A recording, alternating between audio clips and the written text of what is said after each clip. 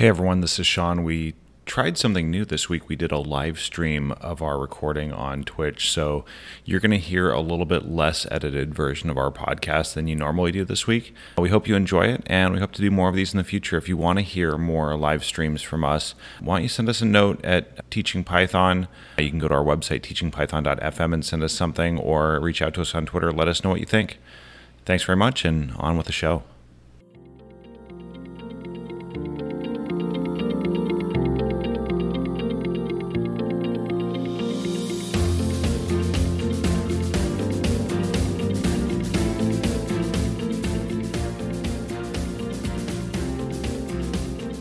So, Kelly, how are you? We're sitting face to face here, which I guess we're not supposed to do in the coronavirus world, but here we are, right? So I've been in the classroom with you all week, so I feel like we've already got what we've gotten, and whatever. It is what it is. So, yeah, getting ready to go.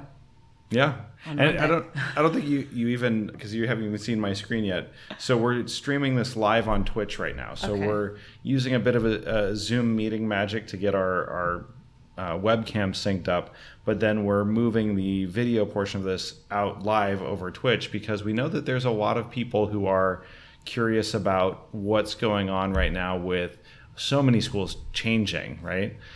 From in-person learning to distance learning and online education. So I guess we should kick this off the same way we always do. Absolutely, right? And we're going to make this official. Yeah, let's make it official because we can start the stream here. So this is episode 39, 74, 68, something like that. I think it's episode 40 actually. Episode 39 for the fourth time. For the fourth time. Okay, yeah. Things have been, as you can say, very fluid, right? Over the last few weeks. I have gotten an outpouring of emails from so many different sources, all expressing their concern for my health and well-being during this time of crisis. So Hertz Rent-A-Car, very concerned. Citibank was one of the first ones to reach out to me and say that they wanted to make sure that I was okay, affected by the coronavirus. Let's see here. I've gotten emails from, CVS, Walgreens. That makes sense, right? Like absolutely. Those pharmacies. Publix down here in Florida. Got that Publix one too. Yeah. But in all honesty, it was really nice seeing the outpour from the educational technology community and how they've been just opening up their doors literally and allowing so many free subscriptions to everyone worldwide. I don't know where to look. If I look across this at Sean or look at the screen, we'll look at the screen so we're recording at the screen. Yep. We're not looking up. But I've gotten so many emails as well from Tinker, who has released free access. Zoom has released free access for educators. What else? You name it. Seems like everyone's done something to make this a little bit less painful for everyone. And that's been really cool to see how many different companies have, tried to open up. And, like if I put my marketing hat on and I'm just a little bit cynical, obviously that's good business too, right? Like getting more subscribers, especially in, when there's a lot of pressure for everyone, not just the companies, but for the educators to make changes quickly is a really smart move. And if your product holds up, like if, your Zoom video conference holds up or your Tinker platform holds up under the stress of the additional customers, you're not going to lose all of them when this is over, right? We're all going to be changed. Absolutely. And for parents out there, I just got my fitness and fluency, or what is it? Fluency and fitness. I just signed that up for my 6-year-old. Apparently you can do math and reading and whatever while they're doing jumping jacks. So we'll see how that goes. They're sent out 21 free days on fluency and fitness. I don't even sponsor them, or they're not even technology, but I was so excited because as a parent, having to work at home and teach other people's students at the same time is a little bit overwhelming, and I'm just trying to get myself, pre-prepared. I'm one of those people that organizes everything and purchases not a lot of toilet paper, mind you, but all my snacks and everything ahead of time so that I'll have to not go out to Publix or whatnot. Yeah, but that's not to say that we aren't going to go outside. It's still beautiful weather here, bright, sunny. You wouldn't know that anything was going on by looking out the window. So yeah, I went for a walk today. It was great. You can always get outdoors. Just not going to go hang out at the local restaurant. Yeah. But, the playground might be a good spot with all the UV light that kills everything from the sunlight. So well, my kids will be playing football. Yeah. Soccer, sorry. Spanish football.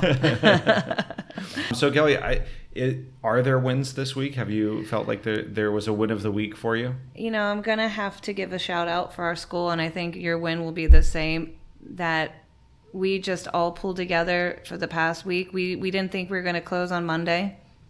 And then, 3 hours later, our head of school came out and said, guess what? We're closing on Monday and we're going to be closed for a little bit of time. And we just kind of all pulled together and everyone's starting to step up. So I feel it's a real big win, especially for our boss, who really was spending a lot of time organizing all of this preparation and helping us prepare other people. Yeah, it's really kind of amazing. I mean, everyone across the school had a job to do. Everyone had something they had to accomplish and get it done in a very short amount of time. And at the same time, maintain this sense of, calm, professional behavior for all of our students, regardless of our own internal emotions, right? Mm-hmm. So helping our students feel that they are still in a safe place, that this is that they're going to be okay as we go through this. Yeah, I think that is true. It's like there was a lot of, when you work with little kids in the middle school, you have to manage a lot. It's not, the curriculum's the least of your worries. It's everything else that's going through their little brains as they're developing, and it's just a little bit of overwhelming things. It's a talk of the middle school to talk about coronavirus, and everyone's going to get it, and we have to shut down the school. So you just kind of have to manage that emotional, the social emotional side of teaching more than anything. I would agree. So I think, I we'll pick a different win just so we're not repeating ourselves. But I have to agree. I think that was probably the biggest win this week. It was stressful. It was busy. It was fast and furious trying to get everything arranged and organized. Because as of this last night at like 5 or 6 p.m., the campus was pretty well shut down. And beginning Monday, no one's allowed on campus for the next 4 weeks. So there was a lot to accomplish when you think about how much everyone had to pull together to make it work. For me, I think the win of the week probably came yesterday during our president's announcement. They had assured us earlier in the week that in the event of a shutdown, we would still be paid. All of these things would continue to happen because, we're still working, right? Like the campus is closed, but the school is still open. But I think the part that was most gratifying to me and why I really felt proud of the school that I work at was yesterday when the president of the school also assured all of the faculty and staff that all of our hourly employees would continue to be paid throughout the campus closure. So, we wouldn't have to worry about our colleagues that are paid differently having any sort of financial hardship from a campus closure that could really affect them in a significant way. So that to me was still showing that we are putting our purpose and our values above saving some pennies, right? Absolutely. And just a shout out then to all those administrators all across the world who've done this two months ago, who've already did the stress of shutting down your school and organizing your teachers and being that cheerleader in the background that's there for you. That's just a huge accomplishment. And I think we're all coming together in the educational world and sharing a lot of information and sharing a lot of support for each other. And it's been a very overwhelming but good feeling in a bad situation. Yeah. You have to make light of it. Yeah. We just kept saying, you got this, is all we kept hearing. So it's good. Yeah, we've really, I don't know. It's been a unique and remarkable experience, something that I didn't expect to happen. I know I keep saying this, but as a new teacher, there are things that I didn't expect to experience, things that were different than when I was a student.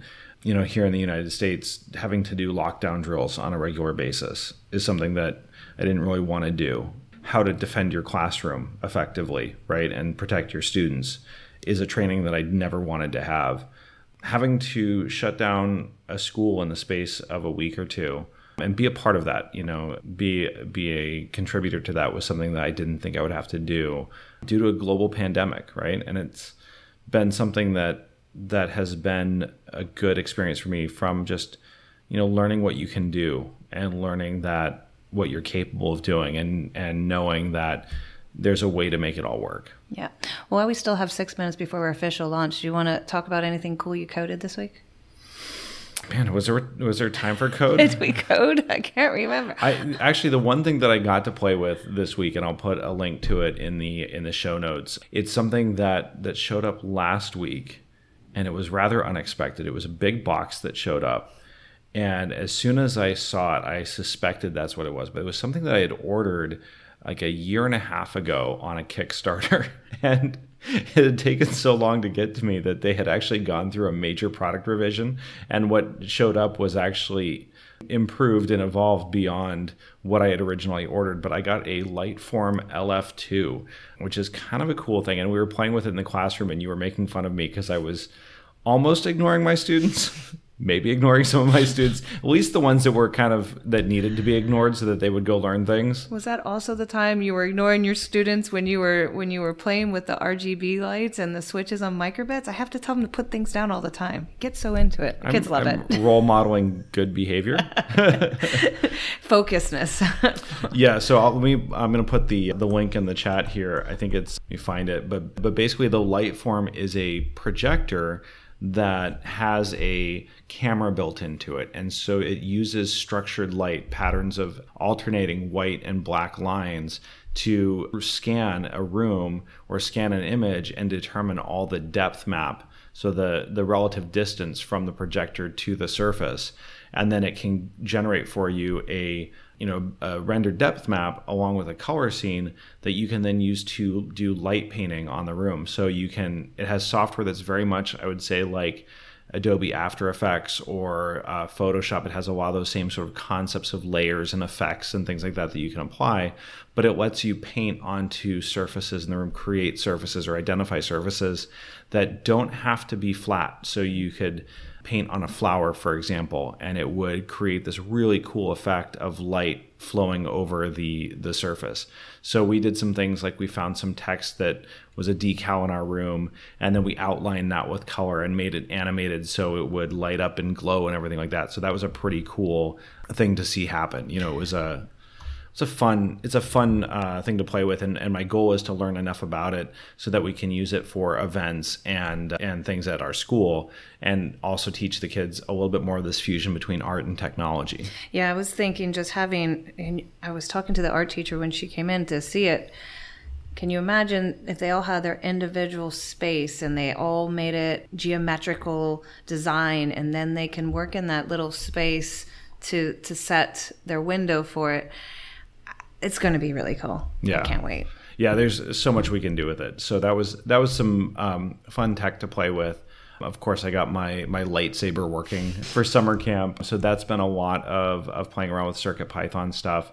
And then the other thing I've been starting on, and I hope to do more with when I have some time, is I've been going through the Fluent Python book and trying to level up my own Python knowledge about the internals of Python, how things work behind the scenes, just so that when we encounter things for students where they have a question, that I can accurately describe what's going on. Even if I don't have to delve into that detail with them, I can at least explain to them why things work the way that they do. Yeah, you're pretty remarkable. You kept telling me stop talking to you because you were reading. You had to get through the chapter. Well, that was actually my stress relief for a little bit also. It was just like help to cool down a little bit after working so much on other things. I could take a moment to think about Python and how something works, and it ended up being a good way to kind of meditate a bit. Yeah, I had a really good week of coding though.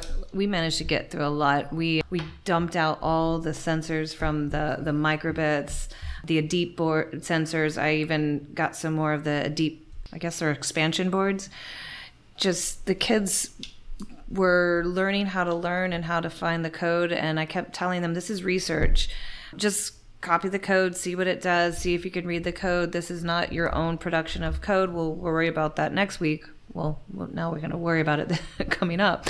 But the idea was them to just get in and play with the electronics of wiring. For me, that's something always hard to get my head around, of how do I wire things up? Which pen do I use in order to code? Is it analog? Is it digital?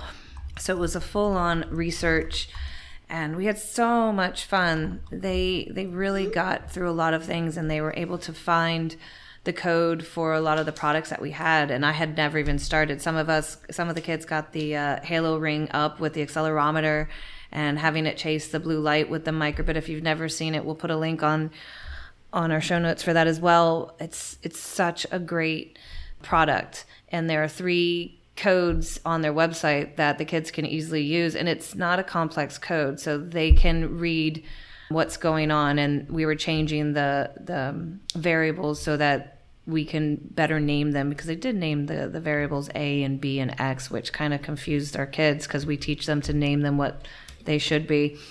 But it was so much fun. And then in the 7th grade, we started just to look at arcade, thanks to Paul Craven. And he officially released, or I don't know if it's officially released or tweeted last night, a chapter in the book about getting set up and making the first picture. And I was thinking to myself, wow, that's a great Monday lesson.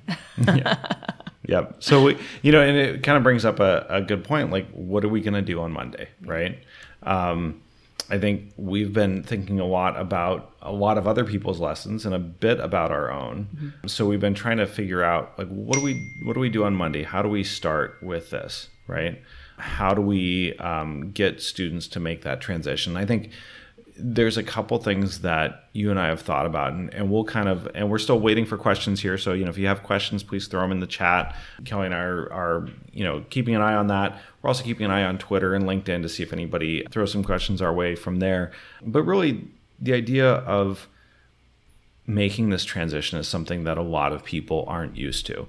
Many of us as teachers or as educators, as administrators, or just as adults have done more online education in the last 15 to 20 years than our students have, right? Our students often have been taking classes in a classroom where they have a more traditional model. How do we help them make this transition over to being online learners that are self-paced, that are driving their own education, taking ownership of it? And how do we make the transition ourselves to being online educators, distance educators, where we are setting our students up for success? And I think that's it's not as simple as saying, well, we're going to do the same thing that we do in the classroom, but we'll just do it online. We'll just use this technology tool that we have, and we'll just hold classes over video, and everything should be fine. Yeah, and it's that question, because what we do in the classroom is a lot different than what's out there for the Python community. And even talking just in general for, Khan Academy or anything else where you can have your self-paced learning, we do something different. The reason why teaching becomes successful, or why you are successful as a teacher, is not necessarily the curriculum that you teach. It is the personality and the deliverance of the curriculum that you teach that makes you successful. And it's that whole switch. You've lost that personal touch. You've lost, and touch, that didn't sound right for a teacher, but you've lost that personal connection with your students when you go behind a screen.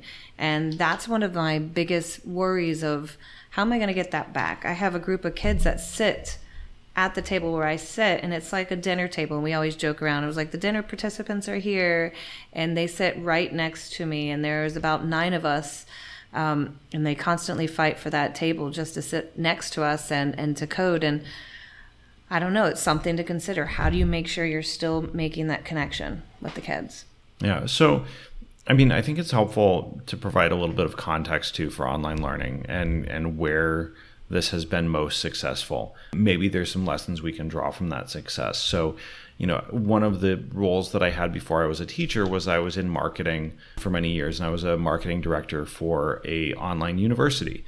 And one of the profile of the person that we thought would be the best fit for our style of education was someone who had taken some college, and maybe it wasn't successful, right?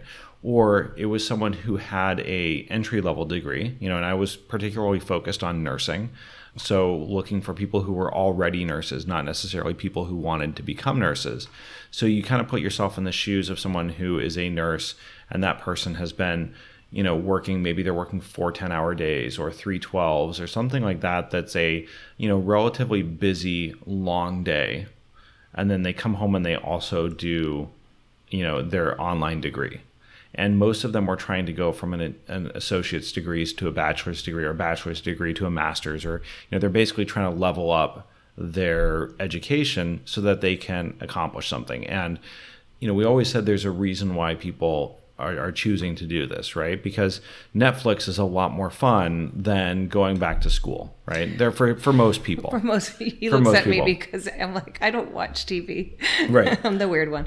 But it's true. I mean, like most people, if they were given a choice, they wouldn't say, you know what I'd really like to do after working a 12-hour day is to go online and participate in a group chat, or watch a lecture, or learn something, or write a paper, right? Why doesn't everyone like Udemy? I love going online and learning. Anyways, yes, sorry. Yeah, I digress. So they don't want to do that. They have a goal. They have a goal in mind that says, like, I need to do this because I'm being told that I need to get a bachelor's degree by my workplace, or I want to get this position, or I have this career goal that I want to get to, and I have to get this degree in order to do it. It's something that enables something for me.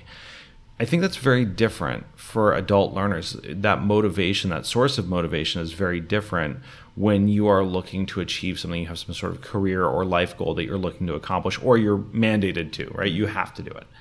Most of our students probably fall more in the mandated mode, right? Mm-hmm. They are forced to be at school when you're in middle school, usually by their parents, but they're by law also they have to be in school somewhere. So our students have to find some additional motivation, because just having to be there and to be present isn't enough to actually get them to learn. It might be enough to get them to memorize, or to regurgitate, or to perform like a talking parrot, but it's not enough to actually get them to learn.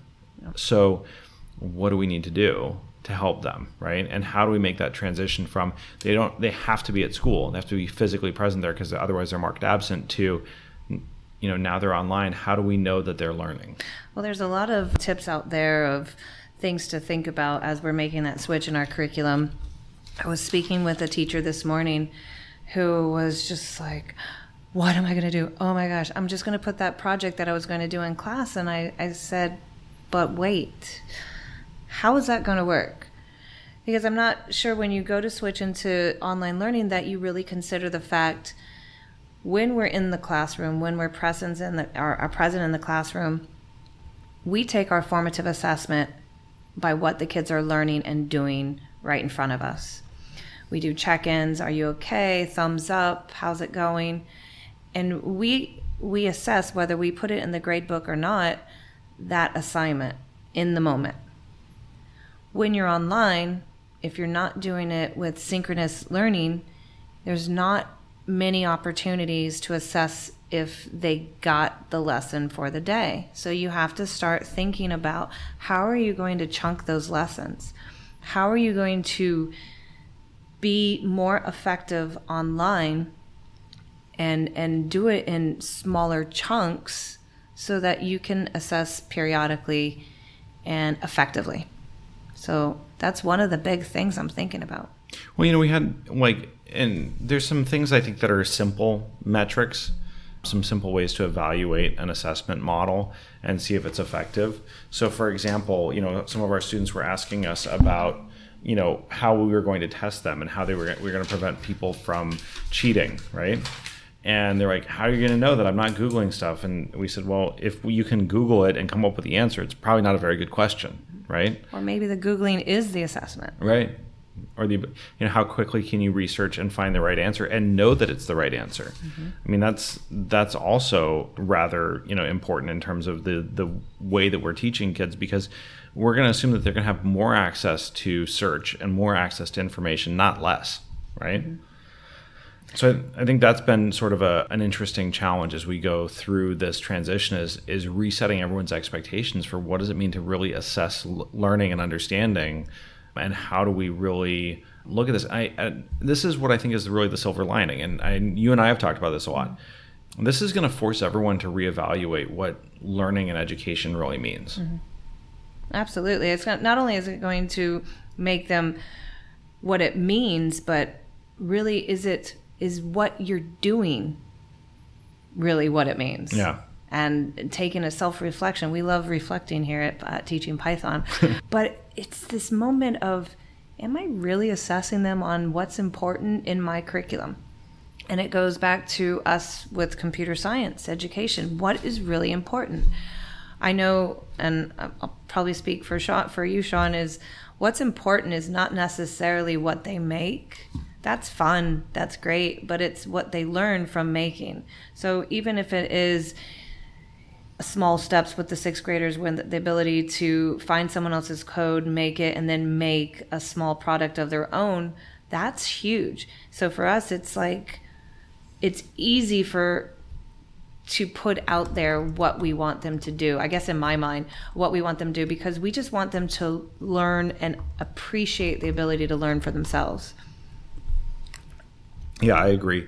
You know, Kelly, believe it or not, we've been recording for about 30 minutes already. Yes. We're going to take a break for a little bit and come back. So I'm going to pause the stream for a bit. We'll probably be back in about 20 to 30 minutes to resume the conversation. In the meantime, while we're gone, I'm going to just pause the stream, but send us your questions over Twitter. You can put them in the chat for our channel. We also have this posted on LinkedIn. So if you're looking for us on Twitter, we're at twitter.com/teachingpython. It's Python. We both are Python teachers, but we teach many other things as well. As we're fond of saying, Python is the vehicle for teaching the things that really matter. And I think anyone who's a Python coder would agree with that. The language is a beautiful, elegant sort of thing, but the really important thing is how you think through problems and how you solve them in the way that makes sense to you. We're back after a short break. You know, it's funny. This weekend is not really much of a break at all, as we make the transition from Friday being in our classrooms to Monday being virtual with our students. So it's turning into quite the weekend of helping out our colleagues, of helping ourselves learn a little bit. So that's kind of what we wanted to do here, was just give a quick sort of live stream so that any other educators who are trying to make this pivot and had questions could jump on. Anybody who's already made the pivot, because a lot of the educators around the world have been doing this for months now and have learned a lot of the things that we'll be learning over the next few weeks, I would say. Absolutely. And I think it's just getting our heads wrapped around about what we're going to do on Monday. I've been talking to some of my former colleagues that I worked with in Peru about how they've been handling their working around situation in Asia, because they're now working in Asia.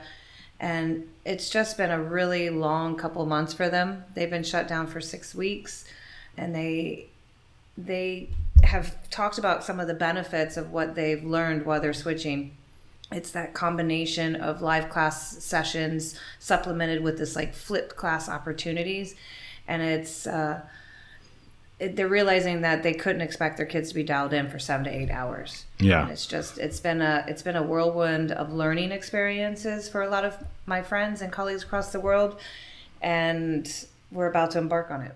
Yeah, and I would say that that's probably the most important part of this, is that we don't expect our students to be engaged for 7 or 8 hours during a normal school day. So, and not only that, we probably shouldn't expect them to spend all the time in front of a screen either. They need that time to change what they're doing, to switch between tasks, to freshen up their minds, to move around a little bit. So, you know, as I'm going through, like my own children will be home with me over the next few weeks. We're putting together a schedule for the day, you know, the things that they're going to be doing. And I love the idea that you shared with me. I'm sure you found it from one of our other colleagues, you know, of the idea of learning stations, where there's a place where... That was my own. That's your own idea? That was my own idea. I love that. I love that. So this idea of learning stations where the student can go to have that space, like a physical space where they're going to learn, so that when they're away from the space, they're really taking a break, and when they're there, they're learning. And I know that that's something sort of like that is what most successful people in work from home situations have set up. You can't work from your dining room table for an extended period of time. It works for a day or for a few hours, but... Well, let's hope it works for me for 3 weeks. So. No, I actually got that idea because I was reading a lot about, I think it was from Julian and Bob. They were talking about setting up how you're working from home. From PyBites, right? From PyBites, I think. And just the idea of what do you need to get into your learning realm. Mm-hmm. And I think as a parent, I really know that my kids, one child cannot handle anybody making noises around them. He can't focus. And the other one, he needs more of a comfy, cozy spot. So I kind of made that place, and we'll reshare it. I tweeted it out this morning. I was really proud of my spaces, and everyone was laughing at me and my close friends because they couldn't believe I was doing that at 8 o'clock in the morning. Yeah. Kind of like nesting. But I did want to share, there's a viral daily schedule going around all over Facebook about little schedules for kids. And I think you can manipulate that as well for middle schoolers. But just talking about doing a wake up, morning walk, academic time, creative time, lunch, chore time, quiet time, academic time. And it's this idea of making sure that we also physically, mentally recharge ourselves and our students and our children while they're on this online learning. I know, especially as computer science teachers, we're constantly on the computer, and I'm not sure, I don't even know what the proper phrase is, but I'm not sure how our colleagues who don't necessarily teach all the time on the computer, how they're going to do with this. Because it's a difficult transition. We're used to being on the computers. We're used to staring at the screen. I know you probably stare at the screen way more than I stare at a screen. But it's a little bit of a trying time. Yeah, well, and also some of the things that we've been going through over the last week is helping to match up our colleagues with technology equipment that may work well for them. And, some of the things that have worked well don't have to be sophisticated, right?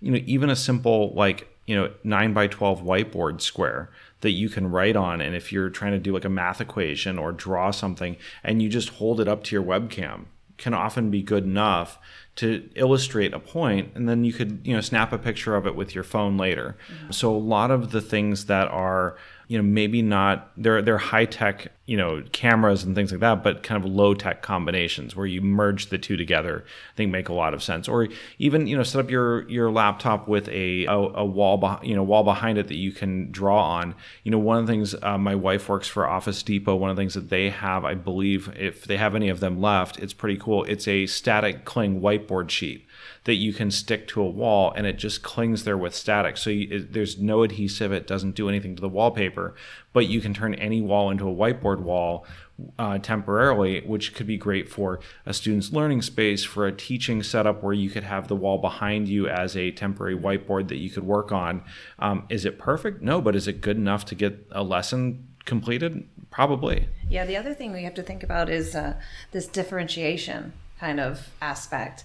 I was talking to a colleague this week and saying, while you're videotaping, maybe you're going to have something behind you hanging on the wall, like you said, so that you have it typed, you have it hanging written out, and you also have a video. So you're hitting all the modalities so that we're making sure that every student is successful. Right. I think, really what I'm excited to see over the next few weeks, and I know that, this is kind of like finding silver linings, right? But, I'm excited to see all the creative solutions that people come up with to improve distance learning. I mean, if you think about it, we've seen a gradual upsurge in distance learning and online education over the past 15 to 20 years, but we've essentially shut down most of the schools in the United States in the last week or two.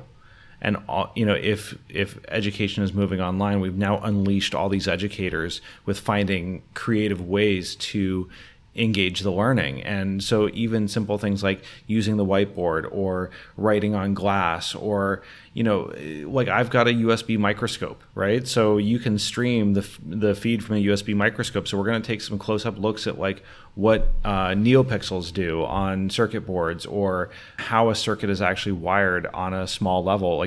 There's some cool things that we can do with that, especially as we start to get into some of our specialty classes like robotics, or as we start to look at things. I'm excited because I think our esports team is finally going to have enough focus to take off now. It'll be fun. Yeah. Posting right now I thought, get this going here. I'll get to it in a second, but I was trying to post up a couple of things I wanted to share with the listeners. So if you have, by the way, we're making this up as we go along. This is our first stream, so, please be gentle, of course, but we have this Zoom meeting here. If you'd like to see things, or you want to share stuff, you can share it on the Zoom, share the screen, and then it'll get streamed out to everyone also. That's pretty cool. Yeah. Well, I'll try to do it because I have to log in there. We have to log into the chat to get in there. Okay. But what I was thinking is, I was looking at the creative ways that people were teaching with video. I'm really excited about the fact that I'm going to have some little videos, short, maybe screencastifys or something with the teaching of Python. And I'm thinking that's a great momentum to start recording things for extra help sessions I can post later on in next year maybe, where it's on my resource. So the funny thing is we're in the wheel course. So in between our 3 weeks off or on online remote, sorry, in between our 3 weeks of remote teaching, we are going to we're going to be switching the quarter. So we're going to be switching from a third quarter into fourth quarter. And so I'm going to have the end of my Python teaching, and I'm going to have the beginning of my Python quarter. And so I'll be missing the middle parts of the teaching. So maybe I can take that time to add some more screencasts. Sorry, it's very interesting doing a Twitch or doing a live chat. There's so much going on. This is what our students are going to be dealing with, because they're going to have chats. How do they multitask, switch task? I don't know. I mean, we'll see. I mean, the nice thing about that I've always found in online learning is that you can pause it, go back, move forward, that sort of thing. So hopefully we can employ the same sort of like pacing that works well for, rewinding, playback, that sort of thing. So I had someone just mention in the chat, Lesta Tip said that Kelly's a little bit on the quiet side. So Kelly, I need you to move your microphone a little bit closer. Sorry. I usually am the loudest person.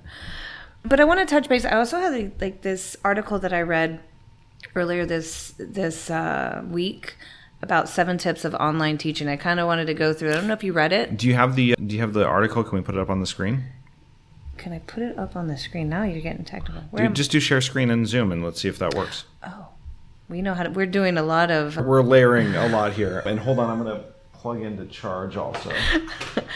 There's so much going on. We have done so many Zoom trainings today. We have been on. There you go. Can you see it? That's great. Awesome. So I found this Insider Higher Ed, and I've posted it out, but just thinking of making a group effort. This one is interesting with the focus on active learning. It's easy for us. If I posted an email to the computer science students this morning, and I said, we're going to be doing a Zoom meeting to do some code alongs. We're going to have that feature where we can mute the students. I can share my screen, and can we pop up? Look, I've got Moo. Shout out to the Moo. Can you see that on the screen? And maybe we'll have some code along. So I'm thinking of trying to get some active learning.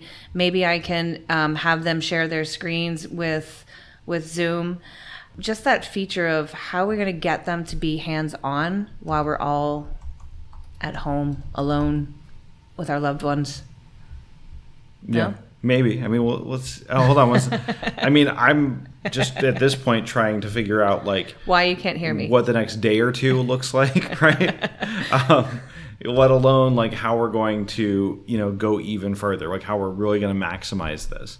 So I think there's 2 phases. There's that short term of how do we make the pivot right now, and how do we do that, while keeping our students safe and secure and helping them make the transition, and then how once they're comfortable, do we go into that full sort of optimization growth, longer term. Yeah. So what are you thinking about doing for your first day? Now we're trying to multitask. What are you going to do for your first day besides get everybody crazy? And I'm sure you're going to Zoom right away. Zoom. My only Zoom that I have planned right now is for my advisory students. So my students that are non-graded, just the 8th graders. I'm setting up I have a group of students, just to back up for a minute. I have a group of students that I advise and that have been assigned to me for the year. So the goal of that is to really build relationships and really help grow their community and have some people that they're connected with. So I'm going to make sure that we keep that connection going. And I'd like to start by doing a Zoom meeting with them that first day to help make sure that they're comfortable getting online and getting all the things that they need. So apparently my mic is only coming from you. Oh, hold on one second. That's the problem. Huh. Okay, let's see what we can figure out. This is good. Sean is just like in podcasts. This reminds me of Hello World, our very first podcast where we didn't know what we're doing. Always learning. Well, let's see here. So we're broadcasting in stereo, and the levels look pretty good on my side. Kelly, can you say something really smart and intelligent for everyone? I'm really smart and intelligent. Okay, so the levels are looking good. So less to tip, maybe you're only getting the right side audio for some reason. Let me see if there's a setting here that I can change for that. Yeah, so while you're playing around with it, so I'm gonna Zoom with my advisees as well. I feel like we, again, going back to that social emotional learning, we have to really do that connection for our kids. But I'm really excited. I think I'm going to make Paul Craven happy and really dig into arcade. I've got to figure out if I'm only on the right. There you go. All right. Oh, now I'm in stereo. All right, I just changed something here. Okay. But I'm going to try to dig into arcade. I've got to figure out, and Sean's going to help us see if we can get our third-party libraries into Moo, because I think PyCharm, I jumped ahead and tried to install PyCharm with my 7th graders, but it was too overwhelming for them. So we're going to make a screencast of the fix for some people with Moo and getting those third-party packages to go in, something with Brew. Homebrew, yeah. Homebrew, and he has to do that recording tonight with the limit. No, this weekend, tomorrow.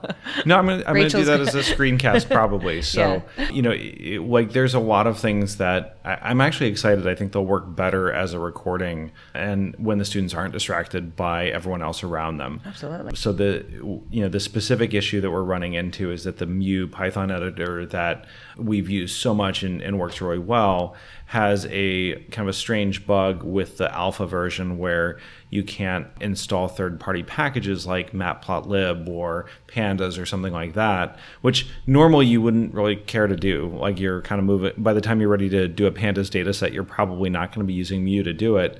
But the Python arcade library that Paul Craven came out with works really well, and I think it'd be a natural fit.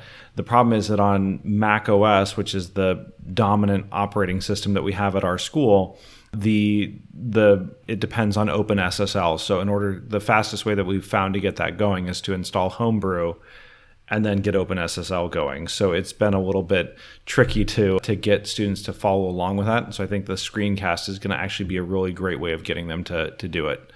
Yeah, and then it's helpful for me because I always say I can't remember how to do it, which I can't, because I know it's something in terminal, something here, and then now I can just install all the third-party packages and it's great, and I keep forgetting. So it's going to be something handy to have. Going back to that, these are the things that I think are going to be beneficial to every teacher. Is you're going to have these set of resources, so you may not necessarily teach just like that in class, but you can put on in your curriculum, hey, here's my screencast on how to fix things with Moo and how to install Brew, or here's my lesson about making a function for 6th graders. So these aren't things that I find readily on the internet because people don't teach the way I teach, and I like to do certain things a certain way.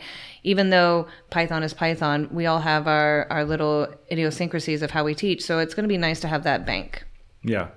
I mean, there's, and then sharing that, right? So that's as you mentioned. You mean I have to share it free? You don't have to share everything. But, I think that's the thing that we've seen is just the spirit of sharing as much as everyone can to help get everyone through. So, we'll share what we can and keep going from there. Yeah. And I brought home a couple books. You brought home a lot of books, I know. I brought home a lot of things. I brought home way too much stuff. When our boss told us to bring home everything we needed, Sean was just like, I can't live without that. Oh, wait, I can't live without that. All right, I only took one of the 3D printers home. Yeah, so what I'm thinking about the things that I brought home the PyTop, the new PyTop 2. Mm-hmm. All right, PyTop 4 now. It's the PyTop 4? Yeah, I think it's the 4. Okay, PyTop 4. I brought home that, and then I brought home Vector. Yep. Because Vector's coming out. Vector's the AI robot that the company went under or sold out. Yeah, it was made by Anki, and they went bankrupt. But then Digital Dream Labs. Yeah, the ones that make the Puzzlets. Yep. They are doing a Kickstarter, and I think we're going to purchase that so that we have some Ooh, we better check that because it was, I think the Kickstarter's closing like as of right now. Oh, no. So yeah, so we want to get in there and get some of that and be able to edit our vector. Well, Sean will edit the vector. We'll just play with them in 6th grade. But so I brought home that, and I brought home Meg's book. Meg Ryan, yes. Meg Ray. Meg Ryan's the actress. Meg Ray. I mean, I didn't know she was into Python, but hey, that would be cool. Meg Ryan, if you're into Python, hit us up at Teaching Python. Meg Ray's book, because I've only made it halfway through her book, and I keep looking at it, staring me down, trying to get those vampire pizzas to come after us. You haven't done that all the way. No, I haven't. I've seen you working on it, which was kind of fun. What else did we bring home? I brought home a lot of components for the Microbit and the Gemma, because those are these projects. So I have a lot of high hopes in between, maybe some tutorials for extra time for the kids. We'll see how it goes. I still need to purchase a desktop camera, I think would be nice when we're doing the electric connections. Yeah. It's interesting. I found that the magnification on that USB camera is probably a little too much for the screen. Like, it's good for showing individual components. Document cameras, I think, are going to be the key. So if it can capture an 8x10 space, you could kind of move it close enough that you could make the alligator clip connections for the students. Excellent. So yeah, that's about it. I don't know, for me, I've got way too many projects. I left the lightsaber in the classroom. I realized that last night. I'm like, this is the nerdiest thing ever. My lightsaber is there. But in effect, it's completed. So at this point, I'm going to leave it there. I'm working on a second prototype because I want to change the design a little bit. But I'm in no rush for that. So I brought home components for that. I may do some of the soldering on it because it's a good, relaxing activity to do. And then I'm looking at a couple of other things that I brought home. I brought home the Lightform light painting projector that we were talking about in the last session here. And then I also brought home some cool stuff with I brought home the DJI RoboMasters because my kids love playing with them. And I think we might actually get out some safety goggles and use the gel beads. You got to record that. So that's one of the things of the moral motivation is a strain. That's a strain for our students. Yeah. That's what I wanted to put back in there. I'll keep searching for it. The videos, some teachers from elementary school made some really cool videos to keep that motivation. So I can just see if you guys racing around with those robots that we have at school. You definitely need to record that. Send it to your kids. We're definitely gonna see how it goes. I have my own, not a school owned, but I have my own drone as well. And that's one of the things that I may pull out during the break as well, is get some sort of combination of the drone and the robots driving around to get some kind of fun video and everything. So, it's as much, I'm using this almost as like a half teaching, half sabbatical as a way to focus on some of the projects that I don't always get to play with. And that's been a lot of fun to see the opportunities for that and think about like what could be done now. Yeah, that'd be good. So what else? We're pretty much done, I think, for a little bit. We've got a lot of talking today that we've done. That's true. And this was a good tester just to see how things are going in Twitch and streaming, and maybe do a couple more of those. Yeah, I don't think if anybody wants to stare at me. Well, but I have to say, like, it's pretty great. We've had several viewers show up. There's Lestatip is in here, Lurks is in here, Zaturik is in here. When we set this up, we didn't even know if anybody would show. So to have you all join us and chat with us has been really, really great. So thank you for joining for that. We are probably going to do more of these. We have some live streaming that we're going to do over the next, probably over the next couple weeks. And, Kelly I set her up with a little miniature recording interface so she can start recording the higher quality audio, and we'll just see where we go from there. Yeah. And thanks for putting up with us while we're testing. It's, that's one of the things we tell all computer science teachers and any teacher out there. You've got to be okay with the failure. You've got to be able to put yourself out there and take the risks. We probably look like idiots half the time when we're recording. Well, I have a feeling like I'm going to need to elevate my webcam because I'm looking up at you and it's probably not in the right spot. So if I change this a little bit, it probably will look better, So it's all the little details and tweaks that you don't know until you actually try it. Yeah. So the only way you're going to do that is to try it, right? Yeah, so we hope to get a podcast out for you guys, a real one. We've got a couple that have been recorded. One of them we may end up postponing or delaying because it was about some live events we were working on that may be, adjusted based on the current situation with the coronavirus. Yep. The other one, though, I think is actually maybe even more apt right now around Pythonic parenting. So that needs to launch out on soon. Very soon. So okay. I'm going to figure out how the heck we're going to edit this audio file into something coherent. And then I will just put it up as we're going to post it as episode 40, what not to do on Twitch. Maybe. But, we'll actually it kind of goes to show you, I may end up just posting this as a live recording with all the warts and blemishes on it. I'm on the non-edited. I don't have warts, as you can see. Yeah. We'll post it as a live recording just so we can get it out faster and sooner rather than later. So again, thanks for listening. And this has been a new thing for all of us. So for Teaching Python, this is Sean. And this is Kelly. Signing off.